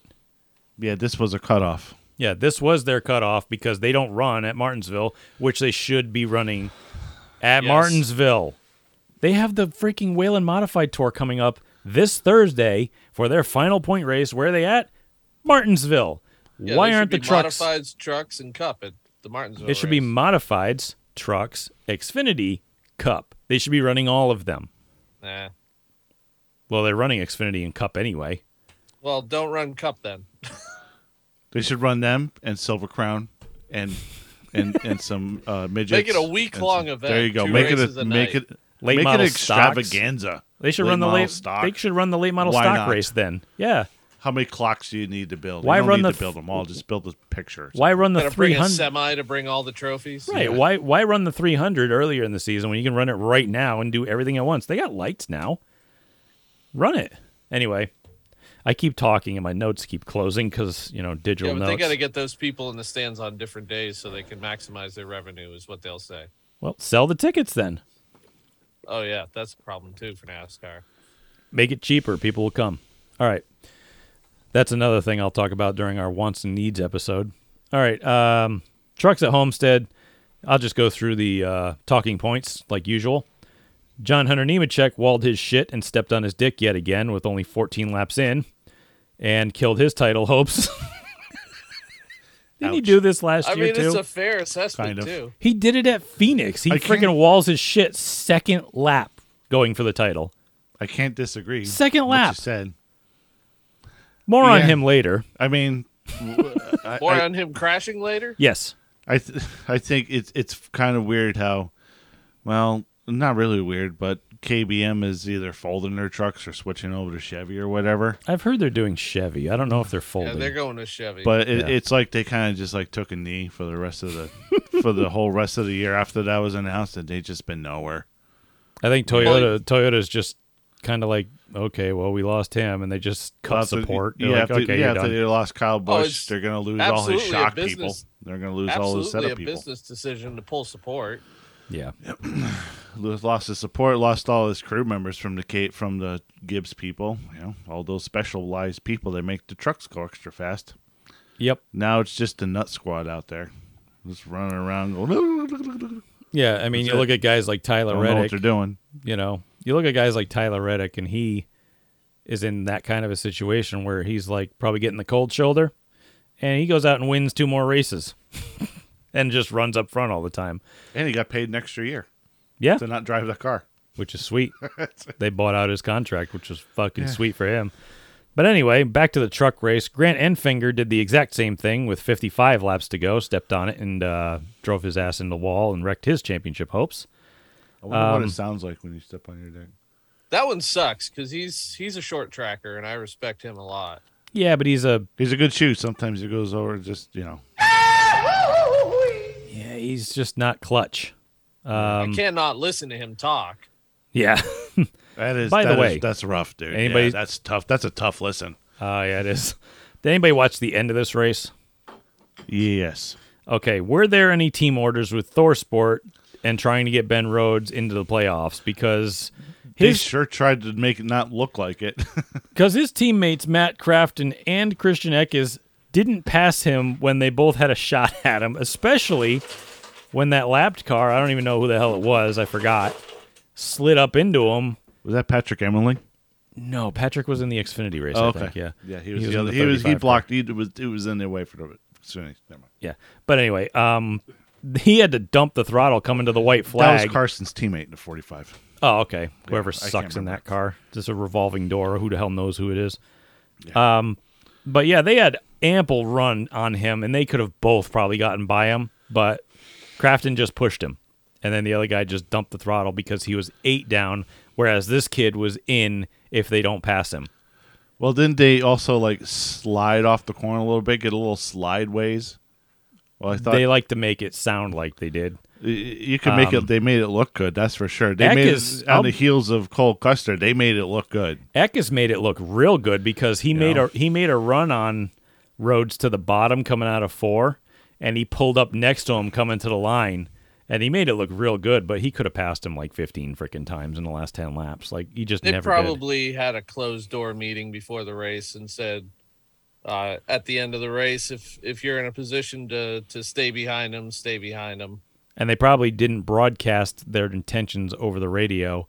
They probably just said, I don't know. They probably had code words or something. Well, all four tires were up, definitely. Yeah, nothing looked like it was. They going probably down. They probably had some kind of code where they would just call out the number of the car that was or the truck that was going to make it through, and if you weren't that number, you had to protect that number. Basically, Who knows?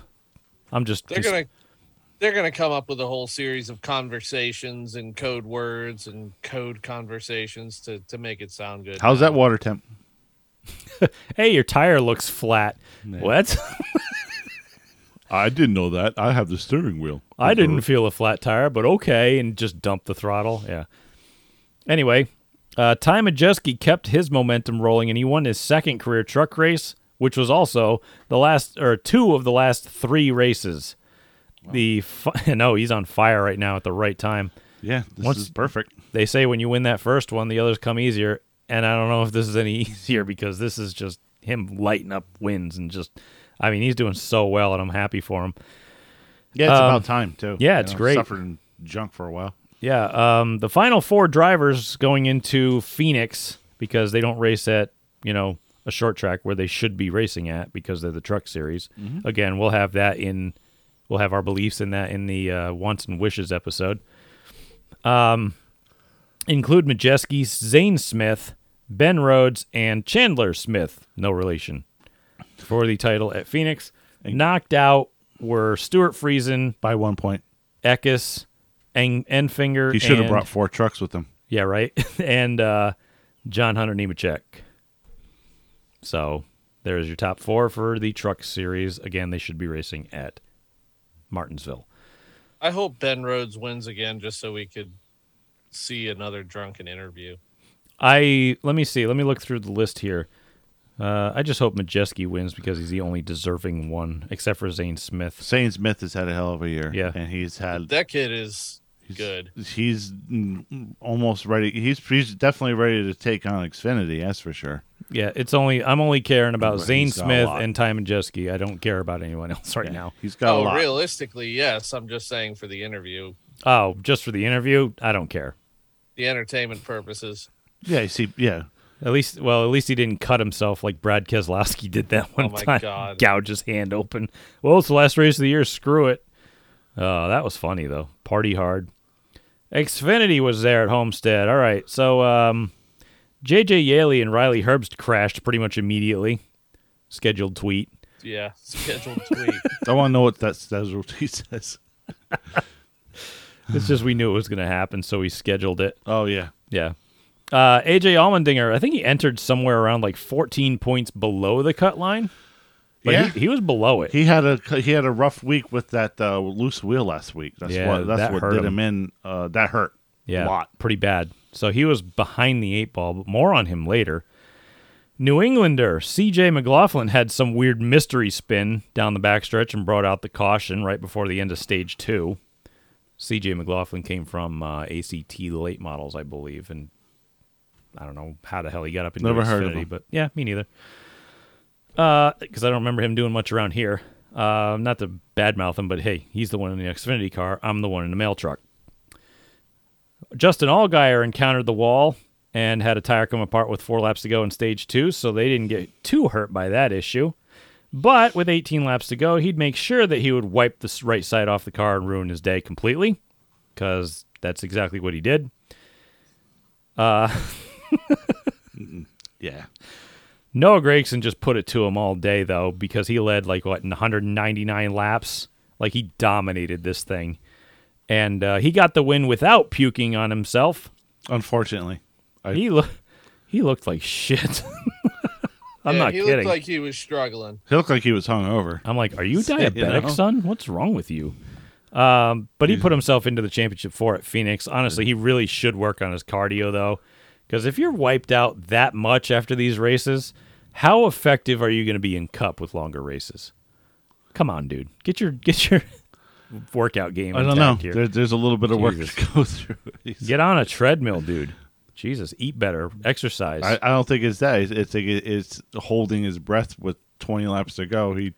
How the He's hell an can you hold your breath? He's an underwater specialist. I don't know. I don't understand why people hold their breath when I don't they're know. nervous. I've never done that. Yeah, well, you're not in the Cup car either. I don't know. Maybe if we held our breath and puked a little bit more often, we up there. I don't know.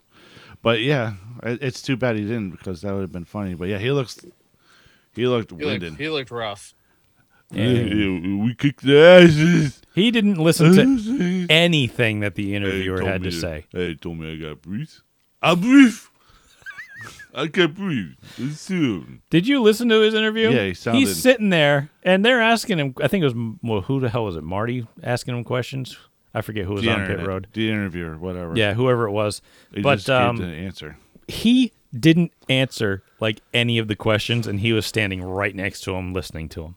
Like he didn't. I'm like, bro. He asked you a question, and you went off in a completely different direction. Like, where are you right now? Yeah, Noah Gragson answers his own questions. I don't remember exactly what the questions were and what his answers were at this point, but I do recall sitting there thinking to myself that he was doing it intentionally. Yeah, I was really concerned because I'm like, dude. I thought it was weird that he answered his own questions. I'm like, you're not even like answering questions. You're just like doing your own thing. Like he asked him something about like something very specific, and he completely glossed over it and went to something else. Like, oh yeah, the car was good all day, and it's like, dude, he didn't ask that question. Like, where the fuck are you right now? Somebody drug test that kid. All right. So, by the way, going back to AJ Allmendinger, he would capitalize on others' misfortune and put himself above the cut line by 5 points at the end of this race. So he was out. Now he's back in. So far, going into the cutoff race at Martinsville, it's Josh Berry and Noah Gragson locked in on wins. Ty Gibbs is plus 30. And AJ Allmendinger now plus 5. You know what's funny is that if Josh Berry didn't win last week, he would be 7th. Really? He would be 7th in points if he wasn't. Like where Sam Mayer is? That's correct. Wow. Somebody please crash Ty Gibbs. So outside looking in right now is Allgaier at minus 5. Austin Hill is minus 7. Sam Mayer is minus 28. Brandon Jones is minus 38. So basically, it's up for grabs between the, AJ Allmendinger, Allgaier and Austin Hill, but Mayer and Jones are pretty much win to get in. So they're going to a track that Brandon Jones could probably win. Possibly win. Well, he did once. He did win once, remember? It's not out of question. He did win once in the wins. most unhappy win that Joe Gibbs ever had in his career. When Sam Mayer got together with Tighter Tot. Oh, that's right. And then he snuck under them both to win the race. Yeah. And the Joe coach, Gibbs was so unhappy because he won. He was like, yeah, I've never seen a winning owner so miserable. Remember that? Yeah. Have you seen, by the way, somebody posted that Jesse wouldn't see it. He doesn't have Twitter. No. But I saw somebody do a screen cap of Kyle Busch's likes on Twitter because you can see what people like. And it were Please don't say Pizzagate. No.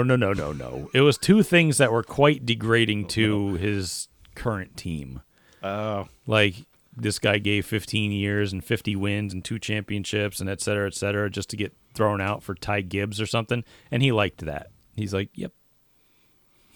And other stuff. So he's really, you can tell the guy is quite upset.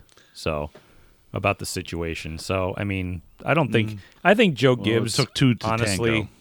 I think Joe Gibbs and Richard Childress are 2 birds of a feather. They're probably very kindly and outgoing looking in public, but they're probably petty pieces of shit in private. I guarantee it. Well, Kyle Busch is probably a petty piece of shit too. Right. I didn't say he wasn't. I'm just saying. I've heard Rick Hendrick is behind doors as well. So. Well, I guess this is how you make money, right? They said Joe Gibbs Racing, said that they tried to retain him or whatever. They did work a long time to try to retain him, but well, it's easy when Tighter Tot's going to work for a fraction pittance. of the pittance. Yeah, the pittance. Yeah. I still can't help but wonder, though, if all the way Kyle acted over the years and all his outbursts and everything, how much that affected his chance to get sponsorship. Yeah, because you had a sponsor that would put up with it, and now they're gone, and no one else is putting up with it. I mean, David Wilson from TRD made a bunch of videos where, like, I thought he was going to cut himself. He seemed so sad. Well, think about it. The guy is probably a lot more loyal than the team is to Kyle Gibbs. It's probably a manufactured thing. He seems much more loyal to this guy than the team actually was, like I said. So, I mean, they loved having him represent their brand because he won everything in Toyotas. Didn't matter what it was. I have to say, though, I can't wait to see if Kyle Busch sinks or swims at RCR. It'll be interesting to see because they got a whole year of development under their belt, and he's not just jumping in dry like Kurt had to. Well, and is he the type of driver that can take mediocre equipment? Like, I mean, you're going to see his true colors now. Mm-hmm. He's never been in anything that wasn't the manufacturer flagship. He was with Hendrick, who is a Chevy manufacturer flagship. Right. He is with Gibbs, who is a Toyota manufacturer flagship, and now he's going to a second tier Chevrolet flagship. B-level team. A B-level team. Which B-level priority at least. Have they won races? Oh yeah, they certainly have. Of course. Even with both drivers. But even with you're going to see the frustration factor come in. Mm-hmm. Yeah. We'll see if he makes them better or whatever. Hot take. I hope they have success because I've generally started to like the way Kyle Busch has been, at least in the media lately, and how he's reacted to questions. He's not, I mean, he's still being a dick, but he's not being an outright dick about it. We think he does it because he has to be now? Probably. Yeah, he kind of has to be. It's kind of fun the way he's got this snide sense of humor. Yeah. Well, I'll take any sense of humor from him. Yeah. That's fine. Kurt, it's funny. He could probably take a lesson from newly retired Kurt Busch, you know. Well, Kurt Busch used to be an insufferable asshole. Oh, complete. Yeah, we could be seeing a transformation. Yeah, and now, you know, in Kurt Busch, present day, is loved and revered and respected and a voice in the garage, and it's a completely 180. Mm-hmm. Well, how did Kurt Busch get to where he is? His like change in attitude. Jimmy Spencer. He had to eat a piece of humble pie 3 times in the face. Yeah. With Jimmy Spencer's face hit him in the face a couple times. Well, maybe this is Kyle Busch's humble pie. Well, we'll see. Hot take, though, I bet if he does poorly, he doesn't come back. Like, just flat out retires. I don't think he would flat out retire. I'm just putting it out there. No, he'll just go race his truck and just say screw it. Who would his manufacturer be at that point? Whoever wants to sign on. Dodge. Yeah, right. They ain't coming. They're busy playing with straight line stuff. Yeah, we don't make enough horsepower for Dodge now. That'll be part of our wants and needs episode. Yeah. All right, so closing it out again, shorter episode this week because news is less. All right, Cup Series Homestead. Bring it back here a hair. John Hunter Nemechek caught the wall and spun out almost immediately in his return to Cup to sub for suspended Bubba Wallace. Sounds familiar, doesn't it? Well, he's also had less time in the car. Yeah, but he did the same thing in the Truck Series. Got the wall spun out. That's he true. was the one, though, that tested that car practice. Yeah, but he tested at Homestead just weeks before. Right, he did. He in was that part car. of it. He was part of that test. Well, sorry, John Hunter. I tried for you, but these guys won't let you have it. They're going to go get you. Yep, we're going to get you for this one. John Hunter Nemechek. Don't reckon we won't point it out. That's a good name. Anyway. We used to call it Joe Nemechek every time when Jeff Fuller used to start and park. Well, he needed one. He was the same way. He also came for money too. So. Right. But anyway, lots of cars would get loose off turn 2. Joe Nemechek. Yeah. Lots of cars were having problems getting loose off of turn 2, especially up high. Most notably, Tyler Reddick, who ended up in the backstretch wall pretty hard. That sucked. And I know a lot of guys are ripping the top side around, but no more than Kyle Larson. I mean, did you watch his in-car camera that's on the right side of the car? There couldn't have been 6 inches around the wall the whole way around the track. He did it the whole race. I don't know if every lap. You remember the old cliche from St. Dale of Kannapolis where he could see the air? Oh, that's right, yeah. You know, I wonder if Kyle Larson could see the air cushion. Because he's riding it like a dirt track cushion. They said that in like wind tunnel testing, they used to test cars up against a barrier like a wall, And they said that it would generate some kind of pocket of air because it's basically creating higher air pressure because there's less area and it's packing air into it. I wonder if you could feel that. Well, because the car's in yaw too, so it's making It's kind of wedging like it. a funnel wedge, yeah, like that. And that's that force of the air going through the back opening that's smaller than the front is definitely going to help. Yeah. So, I mean, it could be helping, and he could be just riding that cushion of air. I don't know. I'm not a scientist or nothing. So anyway, it sucks Tyler Reddick wrecked off at turn 2. Now here's a talking point. Martin Truex got spun on pit lane late by Kyle Larson when Truex went to turn into his pit. Basically, Truex tried to exit the highway from the left lane, checked up in front of Larson before he turned instead of just fading over and then hitting the brakes. How much signal I need to cut across 8 lane? None? I turn now. Good luck, everybody else.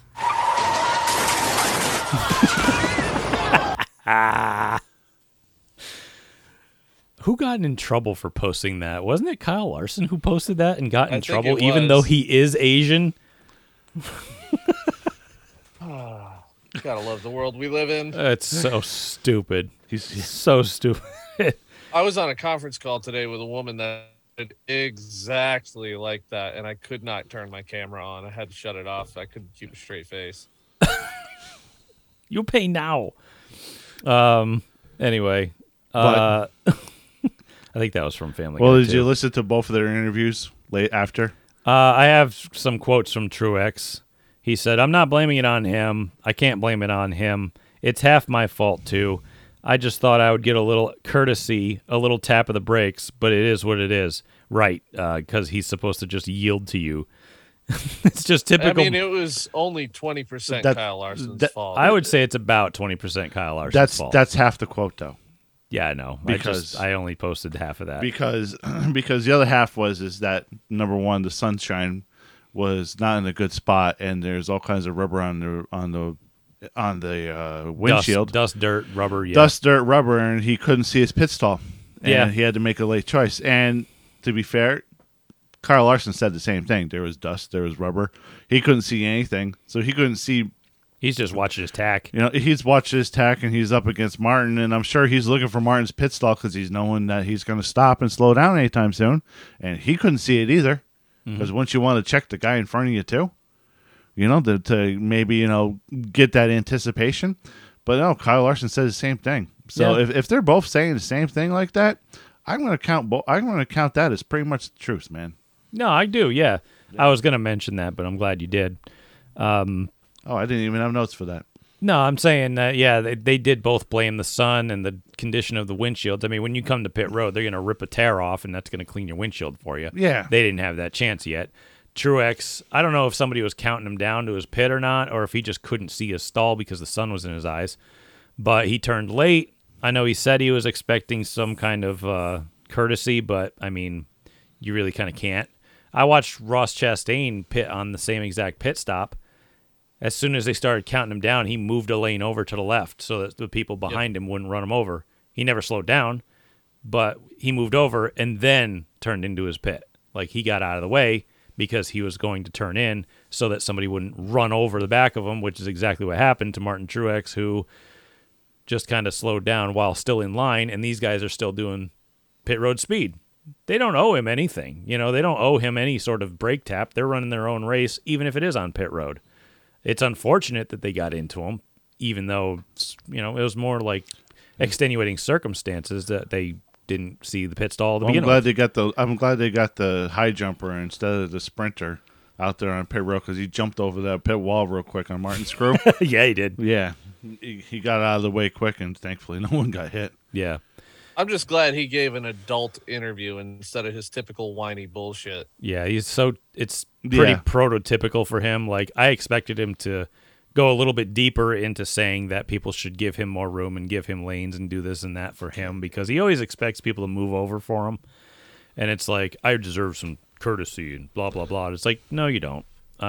It's a race. But yeah, I mean, I've been seeing a lot of people saying, hey, why isn't NASCAR penalizing the 5 car for spinning him out on pit road? It's like, this is apples and oranges, bro. Like, this isn't the same thing. He didn't gas up and take him out. That's not what happened. Martin slowed down, and he got into him. That was it. Like, he didn't expect him to slow down directly in front of him. He expected him to fade over and get out of the way so he wouldn't get hit from behind. If you're in one of these... That could have been a Darth comment to the weak ones. Yeah, but that was too easy. I think it was low-hanging fruit. Probably. Well, we've seen how close some of the battles off of pit road are, too. You got to get every inch. If you are not up against the car in front of you, that could be a tenth of a second. Well, and pit stops are a lot faster now with one lug nut. Yeah. So the margin of any error, any give or take, you have to give next to negative nothing. Like, I see guys when you see guys under caution pitting and they basically come off of the banking, you'll see guys speed up to catch up to the line so that they're not far away when everybody comes down pit road to pit. You know what I mean? They're not just going to let people get ahead of them by half a car. That could be the difference between them gaining or losing a position on pit road. You have to be right on the bumper of the guy. And I actually watched somebody in the... What the hell was it? Was it the Xfinity race? It might have been somebody in the Xfinity race. I forget who it was. But they were coming down pit road. It might have been Trevor Bayne, actually. I'm not sure. I'd have to go back and look. Yeah, he got caught speeding on pit road. Well, somebody was going too slow in front of them when they were coming to their pit. I forget exactly who it was. But they just ran into that car and just pushed them down pit road because they were going too slowly. And so if they'd slowed down, that would have hurt their pit stop time. You know what I mean? So they just stuck to their lights, pushed the car ahead of them, and then turned into their pit.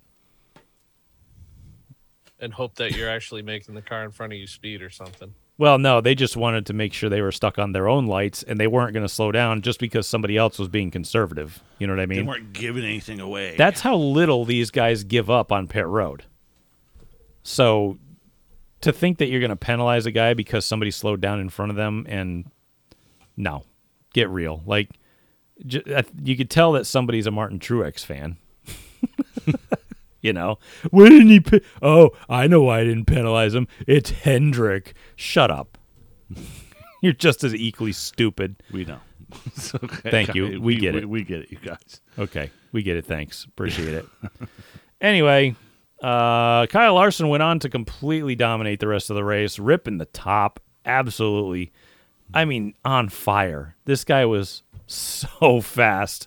No one was touching him. Like, no one. Like, he would get out. Martin was the only one that was close enough. Martin was close, but he would still pull him. Yeah. You know, there was a great battle at the end between next year's full-time college driver, a guy by the name of A.J. Allmendinger, and surprise of the year, Ross Chastain. I forgot to put the championship ones down. I hope you did, just because I kind of didn't. I do. I have them right here. All right. Oh, Joey won. That's right.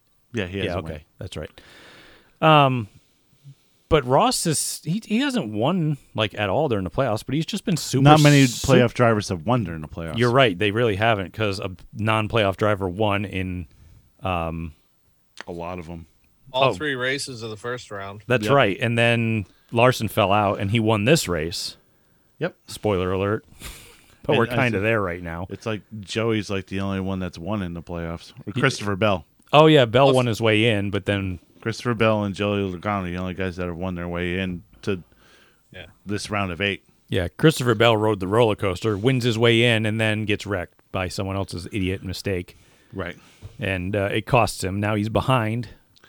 Yeah, now he's in another... I was going to say, you go ahead. You have the points ahead of you, so... Yeah, he's in almost another must-win situation because he's about 30-something back from Byron and Hamlin and Chase Elliott. They're all with relative range.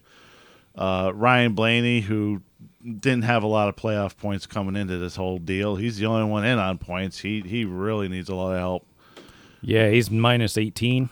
Yeah, he didn't do any favors by not getting a lot of playoff points, and he's almost in a must-win situation. And he screwed himself because he was actually pretty quick all day. Yeah. And he says, "Yeah, I downshifted like an idiot on his exit. He exited pit road, accidentally downshifted the car, and spun out, brought out a caution late. So he lost a lot of track position on that. And it's like, man, that really hurt him because now he's down 18 when he was in it like a race or two ago. Now he's out 18. That sucks. Yeah, and Chase Briscoe's even way worse. He's done if he don't win. Yeah. You have to. He can't possibly get that much help. No, you can't get 44 points here. You have to win. Christopher Bell's back 33. He has to win. Hamlin's only out 5 on Byron, and I think he can make that up on Byron, especially at Martinsville. Hamlin is the best at Martinsville. Yeah, Daniels, bar none. Denny is the odds-on favorite to win. I mean, Logano has muscled his way by Denny here, so I mean, it's it's also going to be a very, very much a track position race based on what we saw in the spring. Right. So, question. Hopefully, it's different, but it won't be. Question. Yes. Now that the dust is settled with the Bubba Wallace controversy, yeah, and the head injuries are still the dust hasn't really settled on that yet. Not yet. What do you guys think about this being the race or next week where somebody's going to get Ross Chastain, like they said that they would? Because they haven't yet. Because they haven't yet, and I don't think they're going to because of the bad press that is going to be with the head injuries and whatnot. Denny, but you guys go ahead. Denny at this point kind of got him at Pocono once, but like he gave him a chance to lift though. So yeah, he but really like I said, he kind of did. Yeah. But no one has made good on their promise to get Ross Chastain back, which means they're all a bunch of pussies. And they're not going to. No, and they're not going to because of this whole head injury thing that NASCAR is kind of dealing with. Although and I know we are going to the slowest racetrack though. Right. But does that matter? To me, it doesn't. But well, they just set a precedent on wrecking someone on purpose, and now there's a microscope on this guy. So if you go out there and you punt him and wreck him, they're going to see that as being on purpose. What if you get a fine and points for that? Alex Bowman's concussion didn't even come from a stationary object. It was another car that was sliding while he was also sliding. I thought he hit the wall at Texas. No, well, he got hit when he came off the wall. Oh, okay. Right in the back. Oh, I didn't see that part. Both, really. Probably both, because you hit once and then you hit again. Well, he went into the wall backwards and slapped over to the right side, and that's where he got his head injury. And then he probably got hit again, but I'm not sure. I'd have to look it up. But Oops, what am I doing here? But yeah, I'm curious what, especially Phil's take for some reason. I don't know why. You know? Yeah, I'm very interested in. What do you think, Phil? Do you think they're going to go after him or what? What's Chastain's chances in this playoff? I think Chastain wins the title. I can't argue against that. He's got speed, and he's pretty much good everywhere. Yeah, he's good everywhere. He's honed his craft really well this year.